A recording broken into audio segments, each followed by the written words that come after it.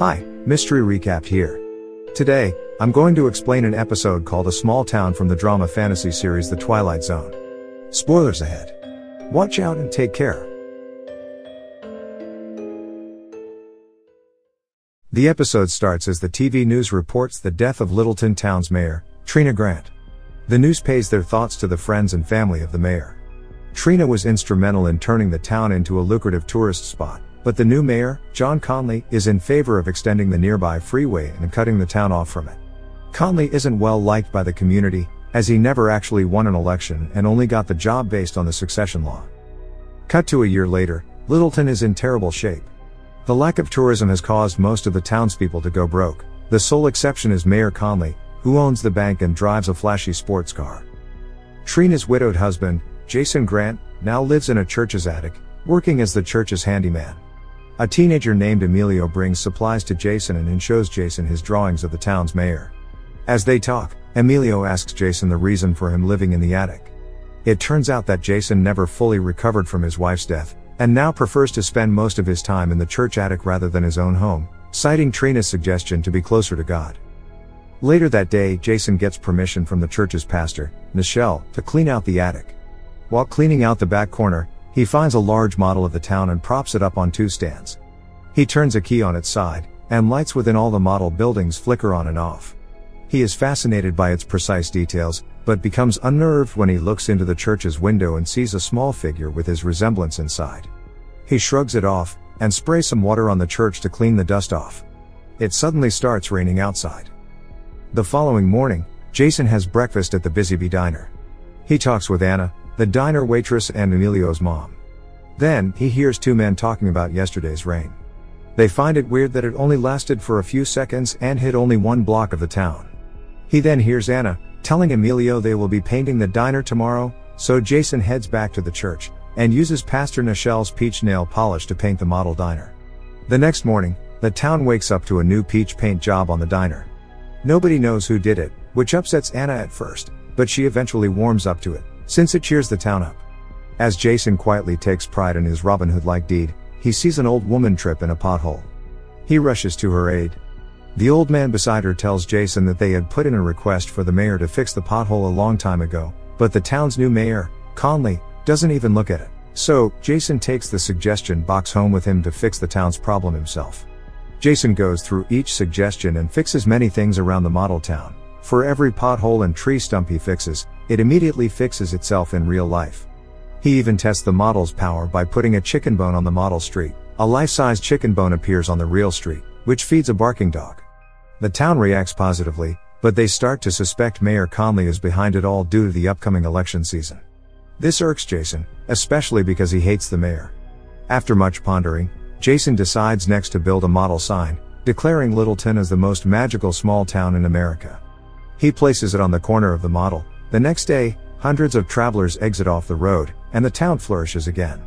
Jason attends Pastor Nichelle's morning service, where she talks about the mystery helper, who has been dubbed El Ayudante. As a prideful Jason plays with his gold wedding ring, a churchgoer loudly theorizes the helper is Conley. Conley, who is at the service, does not deny it, but accepts the townspeople's gratitude regardless. A furious Jason plots revenge on Conley, so he drops a pebble on a model car. The next morning, the town wakes up to find a meteor has totaled Conley's sports car. He furiously demands any information, then sees Emilio laughing. He grabs his notebook and sees he has drawn his smashed car. Conley verbally attacks him, causing an angry Anna to defend her son. Conley regains his composure and speaks charismatically to the rest of the town. A rousing speech ends with him calling himself El Ayudante, drawing applause from the crowd and an angry stare from Jason. Later that night, Jason places a tarantula in the model town around the same time Conley is taking a leisurely stroll through town. A huge building-sized tarantula creeps down the street and petrifies Conley. As a satisfied Jason takes the spider off the model, the giant version gets pulled up into the sky. A visibly shaken Conley looks around but finds nothing. Emilio paints a large multicolored spider on the wall the next morning. A paranoid Conley sees it while walking down the street, and demands answers from Emilio. Anna steps in once more, and angrily tells Conley to talk it up with her if he has a problem with her son. Pastor Nichelle checks in on Jason one night. They discuss the town's recent turnarounds and Jason insists Conley isn't the mystery helper. Nichelle corrects him, and says anyone is capable of good change, even the most stubborn ones. He stops terrorizing calmly and returns to his good deeds, now adding more lights to the Littleton sign. While the new sign reappears and shines bright, it drains too much electricity and the town loses power. An emergency town meeting is held in the church. The townspeople are obviously panicked and demand Conley to fix it. He fails to say anything, causing the people to accuse him of trying to kick everyone out of town for a political agenda. He cowardly leaves the church, and spots Emilio across the street drawing into his notebook. Conley grabs it out of his hands and shows the town his drawings, linking the boy to every recent bizarre happening. The town starts diving into chaos, with most of them demanding solutions from Conley. With no other choice, Jason steps in and finally admits to being behind everything. He insists he only wanted to help the town while Conley nearly destroyed it. To prove it, Jason goes up to the church attic and places his engagement ring beside the model, mentally apologizing to his wife for letting her down. He then lights some matches in the street of the model. This causes a bonfire to appear in the real street. Conley and the sheriff intrude on Jason and witness the model in action. Conley gets evil thoughts, and ponders turning the town into the New Vegas with the model's powers. He demands the sheriff to take it. Jason fights him for control, causing them to bump into the model.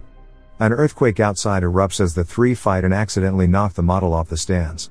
The following day, we see Anna, Jason, and Pastor Nichelle walk in the streets.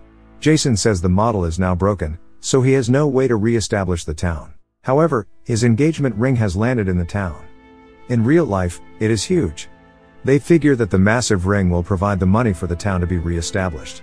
A nearby newscaster reports it is one of the largest pieces of gold ever found, suggesting that the town will flourish. Subscribe for more videos like this, turn on notifications, and leave a like to help the channel out.